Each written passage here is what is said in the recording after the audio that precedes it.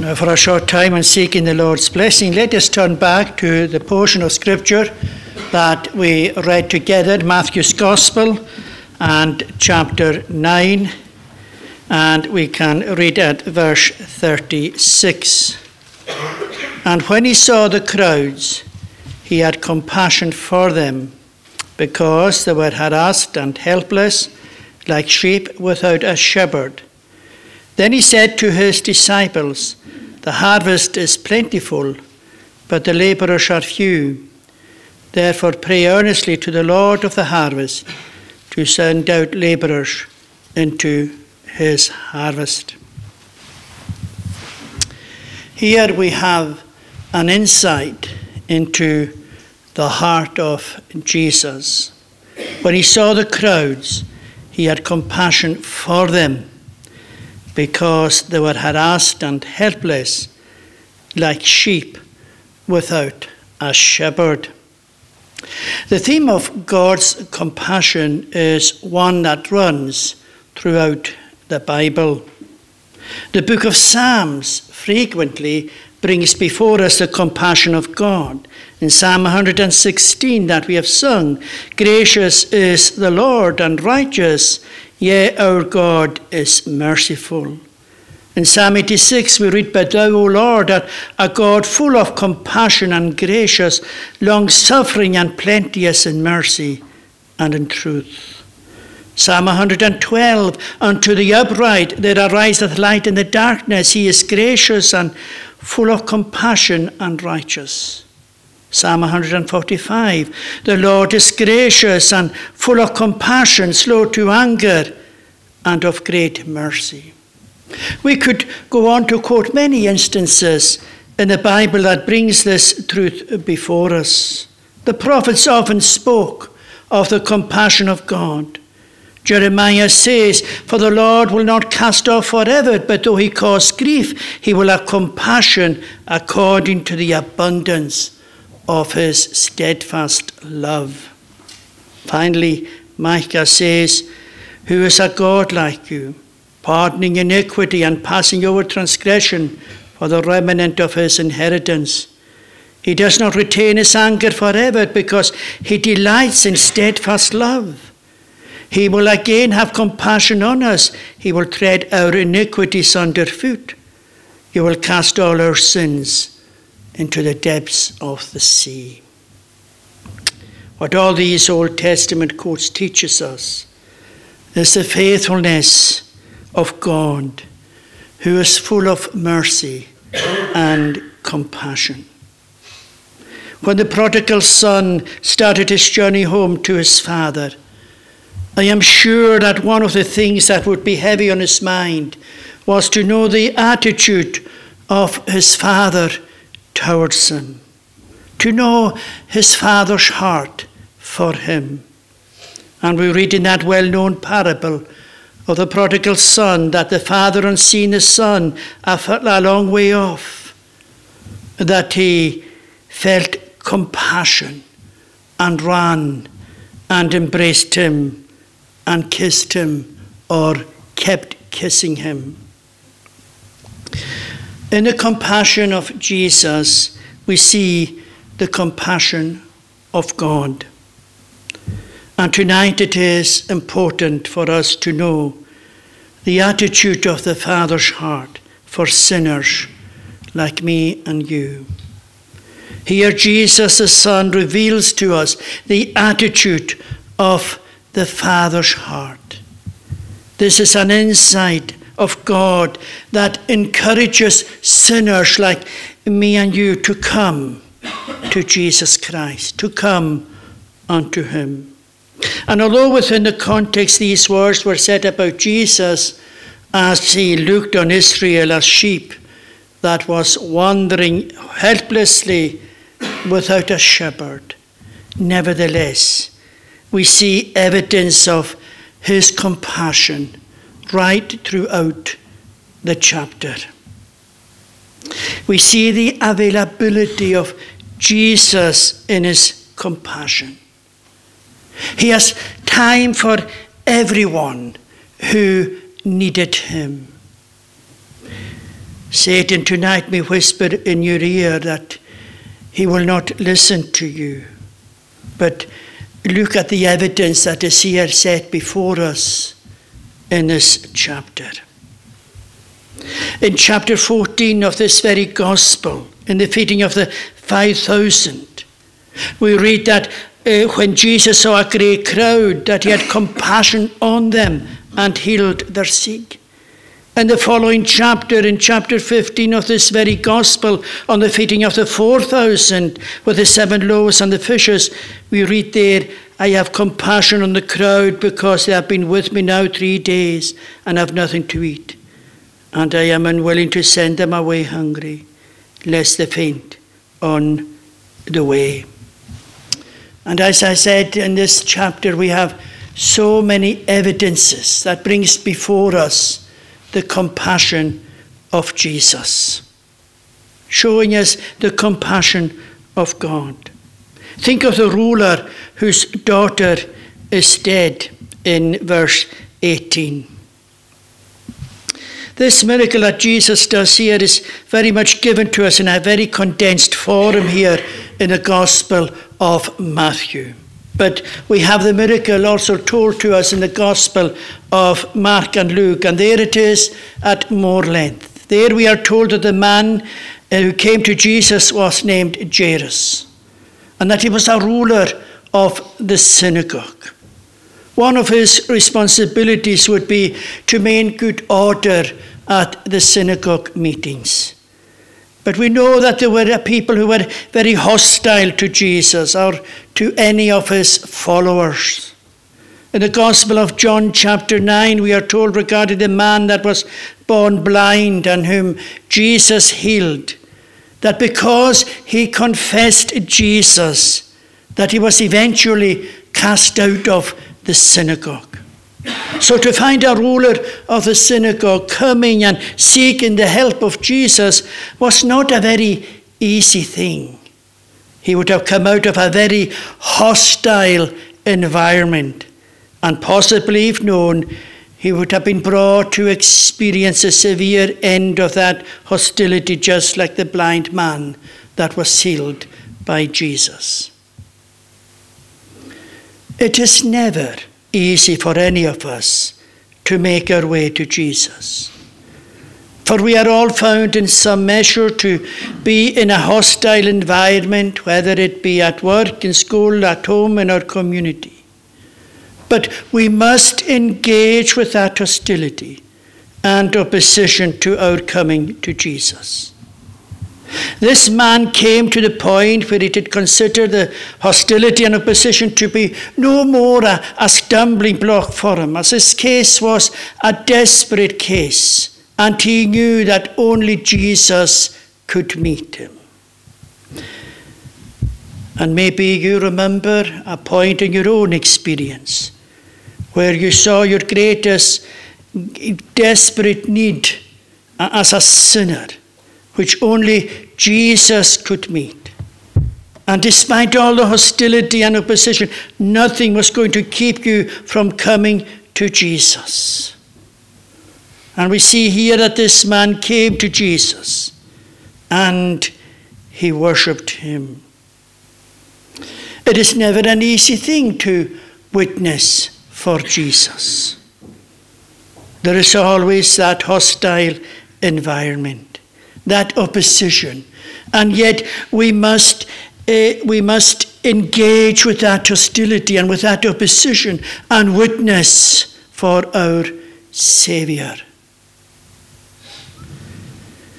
We read there in the Gospels that messengers came to Jairus from his home to tell him that his daughter had died. In Mark's Gospel, for instance, we read that the messengers said to Jairus, "Your daughter is dead. Why trouble the teacher any further?" The messengers simply assumed that whatever power Jesus had now, he could not possibly do anything to help the situation. It's possible even now that this is a point where Matthew takes up his narrative. For we read that Jairus' plea changed to, "My daughter has just died. But come and lay your hand on her, and she will live." However, the focal point is that this man found a Jesus who was compassionate and cares. Satan may whisper, "What's the point? Your daughter is dead. Your daughter has died. What's the point?" And maybe tonight, Satan may be whispering in your ear, "What's the point? You are dead in sin." The messengers came and they said to him, "Your daughter is dead. Why trouble the teacher any further?" But Jairus found a compassionate and a caring Jesus. And if you will come tonight to Jesus, you will find that he is full of compassion and caring. If you have a certain burden tonight that's lying heavily upon your soul, you come to Jesus. He is compassionate and caring. Many have come, and their testimony is that they found a compassionate and caring Saviour. And in his compassion, he raised this man's daughter. He brought joy into the home that was so full of grief and pain. He brought life for those whose world had fallen upside down. He brought peace where there was turmoil. And that is what happens when a person comes to Jesus. He brings life. He brings joy, and he brings peace.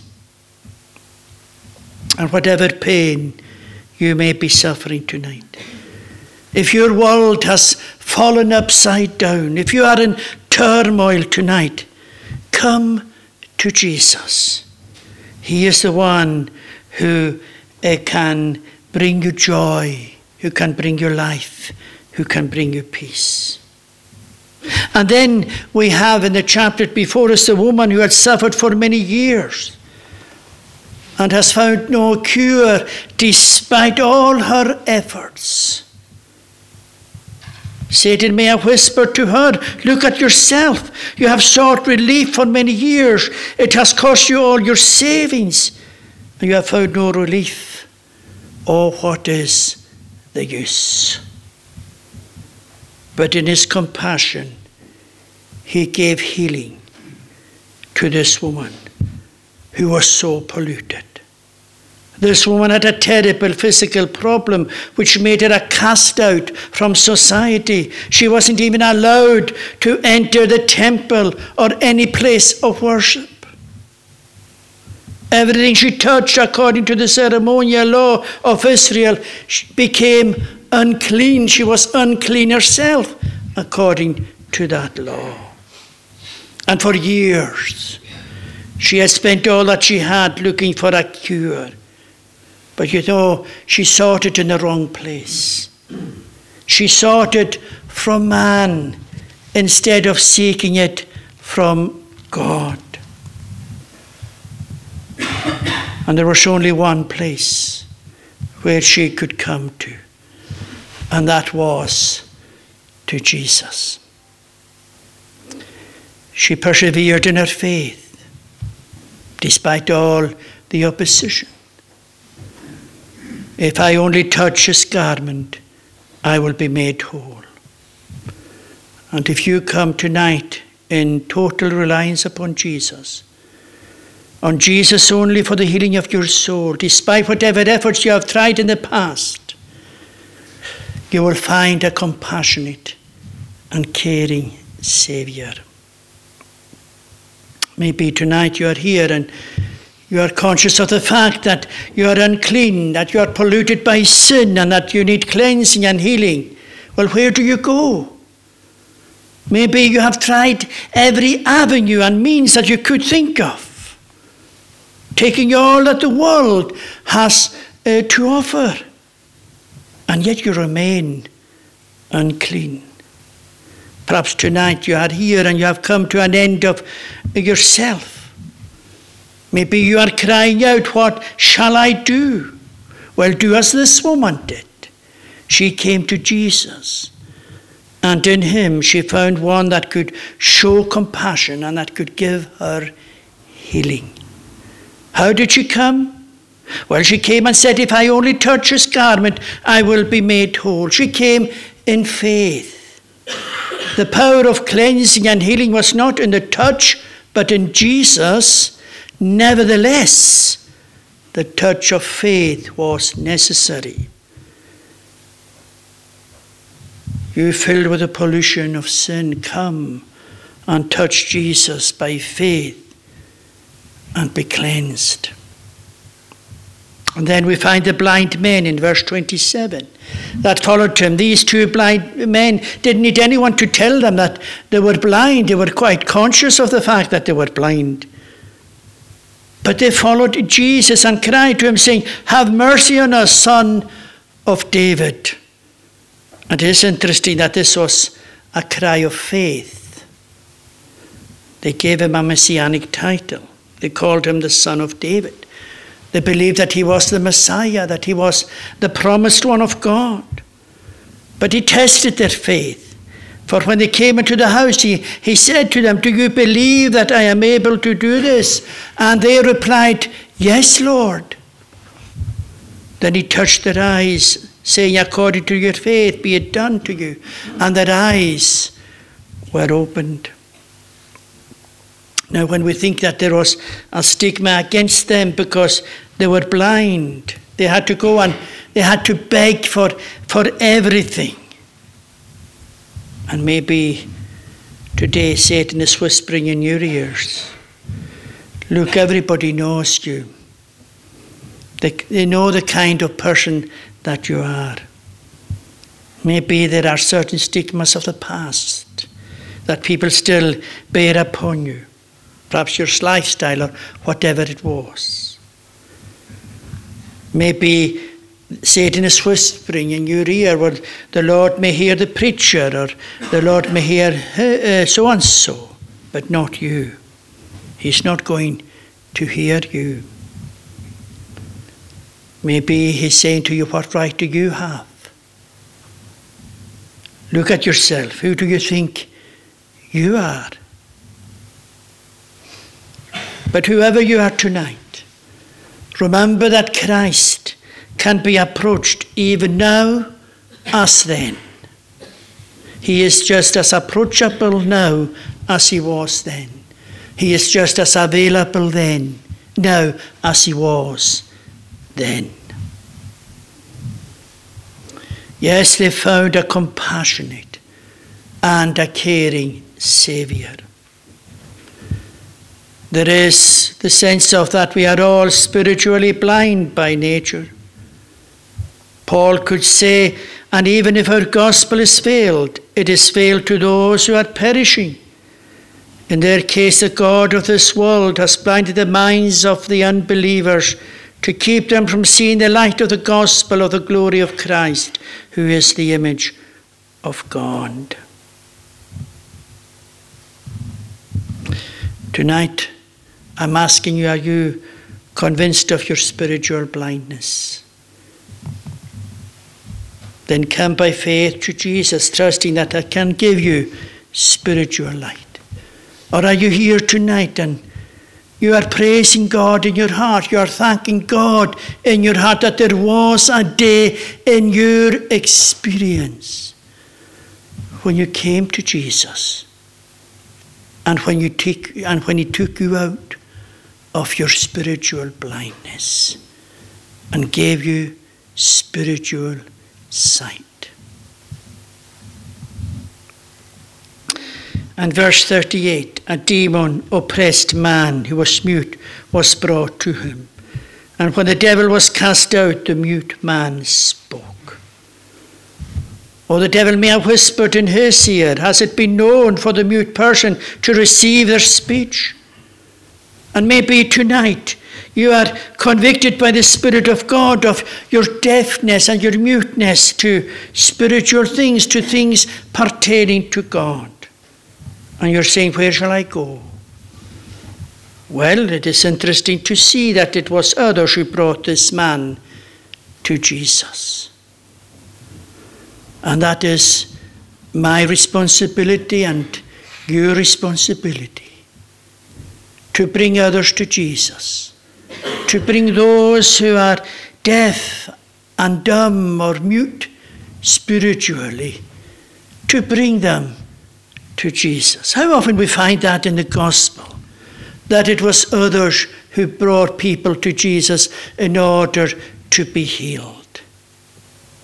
And that is a spiritual lesson for me and you. It is part of our responsibility that if we have tasted that the Lord is gracious, then that we go out and that we bring others to Jesus. That we lovingly persuade others to come to Jesus. In one of the Gospels there we read that our responsibility is to go out and to compel them to come in. For yet there is room. And the word compel there doesn't mean to go out and take anyone by force. What the word means is to lovingly persuade them to come in. To do it in a way of compassion, in a way of love, and to persuade them to come in. Where can we bring the person who is deaf and mute? Where can we bring them but to Jesus? That he may give them the voice to pray. That he may give them the voice to praise, to witness. That he may give them the voice of witness. That they who are dumb spiritually or mute may begin to speak. The approachableness and the availability of Christ. Well, here we have a ruler, an alien woman, blind men, a demon-oppressed mute man brought to Jesus. And he had compassion on them and cared for them and healed them. Whatever their state or status in life, when they came to Jesus, they found him approachable. And his call tonight is the same. Come unto me, all ye that labour and are heavy laden, and I will give you rest. Isn't that your own testimony, if you're a Christian tonight? That you came to Jesus with your burden, and that in Jesus you found rest. You found joy. You found life. You found peace. Here Christ was available for them. And tonight Christ is available for you. Take your burden to the Lord. He may not remove it, but he will strengthen you to bear that burden. You may be a Christian here tonight and you're heavily burdened. And where will you take that burden? Well, take it to the Lord. Yes, he may not remove it, but he will give you the strength to bear it. Paul's experience, when he writes regarding the thorn that was given him in the flesh, after his experience of being raised up into the heavens. And 14 years passed before he spoke of that experience. I think that there we have the humility of Paul. I personally think that I would probably have been speaking about it the next day if I had such an experience. Not waited 14 years. But given to him was a thorn in the flesh, a messenger of Satan to harass him, to keep him from becoming conceited. He says, 3 times I pleaded with the Lord about this, that it should leave me. But he said to me, my grace is sufficient for you. My power is made perfect in weakness. Therefore I will boast all the more gladly of my weaknesses, so the power of Christ may rest upon me. For the sake of Christ, then, I am content with weaknesses, insults, hardships, persecutions, and calamities. For when I am weak, then I am strong. Maybe tonight you are burdened with your sin. Maybe you are like a man in Pilgrim's Progress who had a great burden upon his back that no one could relieve him of. No matter where he sought relief in the world, in the marriage, in family, in friends, it availed him nothing. Where did he finally get relief? At the cross. His burden rolled away. And where will you get relief for your burden of sin? Only at the cross in Jesus Christ. Jesus Christ and him crucified, that is raised up for you through the preaching of the gospel every week. Where the cross is set before you. And only there will you find relief for whatever burden you have tonight. Whoever you are. And whatever burden may be upon your heart and soul tonight. That is where you find relief. Jesus and him crucified. He brings comfort and peace to your heart with the truth of the gospel and your acceptance in Christ. But we notice here finally that in his compassion there was this compulsion to reach out to those who were needy and lost. Here the chapter ends with his compassion for Israel, whom he saw as sheep without a shepherd. He saw them as those who were scattered and going about aimlessly with no one to lead them, with no one to guide them. And he gives a lesson to his disciples. And what he's really saying to his disciples is this. He's saying to them, get the vision. Catch the vision. He has given them examples of him being a compassionate and caring Saviour. And now he talks of Israel, and he talks of them as those who are wandering aimlessly without a shepherd. And he says, catch the vision. You see what I see, and enter into my compassion for the needy and the lost. And that's what I and you have. If we are believers tonight, have to examine ourselves. Do we enter into the compassion of Jesus for the needy and the lost? Do we catch that vision that he sets before us here? It is easy for me and you to affirm the compassion of Christ. It is easy for me to preach to you tonight about the compassion of Christ. But another thing for me to show the compassion of Christ. Easy for you to affirm the compassion of Christ. But it is another thing for us to show the compassion of Christ ourselves. Jesus can do what no one else can do. Do you believe this? Do you believe that Jesus can do what no one else can do? Well, when we think of our parish, when we think of our district, how many tonight in this parish is wandering aimlessly to a lost eternity? Do we believe that Jesus can change their lives? Do we see the vision that he is giving us? Do we believe that Jesus can do what no one else can do? Then why are we sitting idle? Why are we leaving it to others? Surely I'm going to be accountable for what I've done with the vision that he has given me. Jesus can do what no one else can do. He is the one who can give hope to the hopeless. He is the one who can give light to those in darkness. Here we see that he can raise the dead, heal the polluted, give sight to the blind, and open the tongue of the dumb. He says to his disciples, catch the vision and go out to the highways and byways and compel or lovingly persuade them to come in, for yet there is room.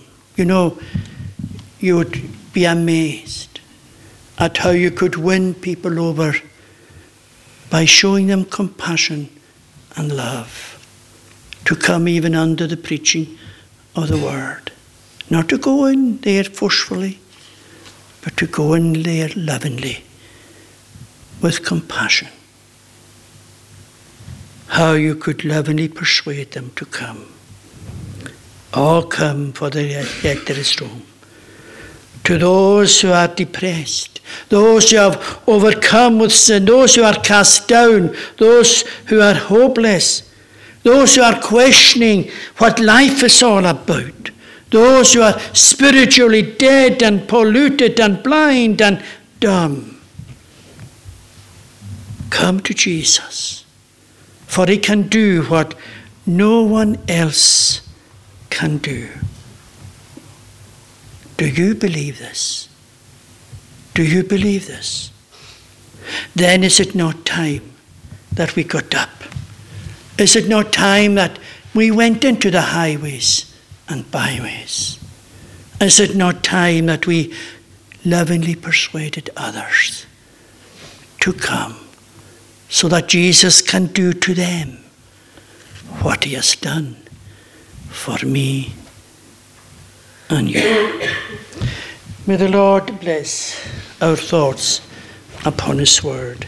We shall now sing from Psalm 112 on page 392. Psalm 112 on page 392.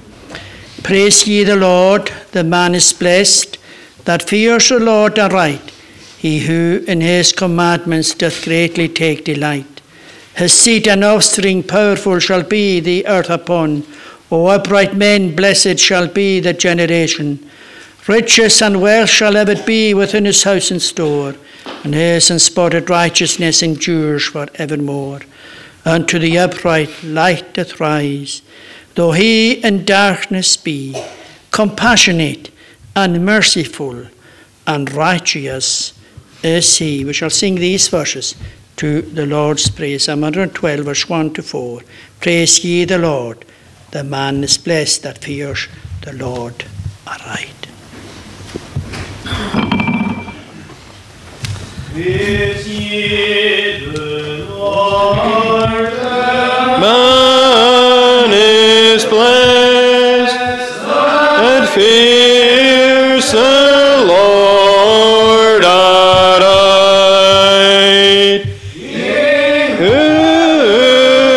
in his commandments greatly take delight.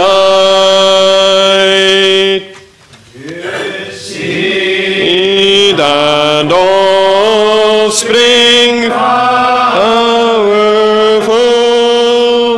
shall be the earth upon.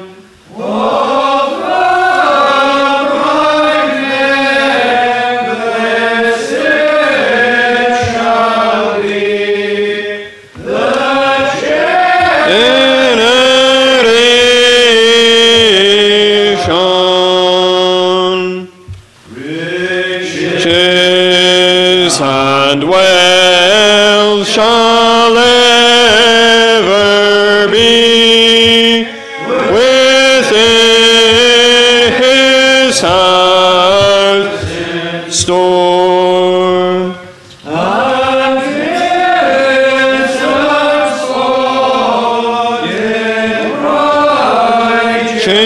Righteousness endures forevermore.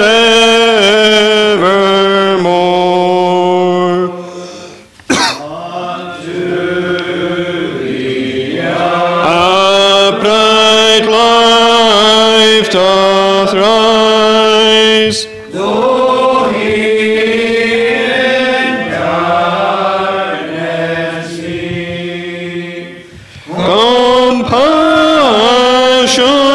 Compassionate and merciful, and righteous is he.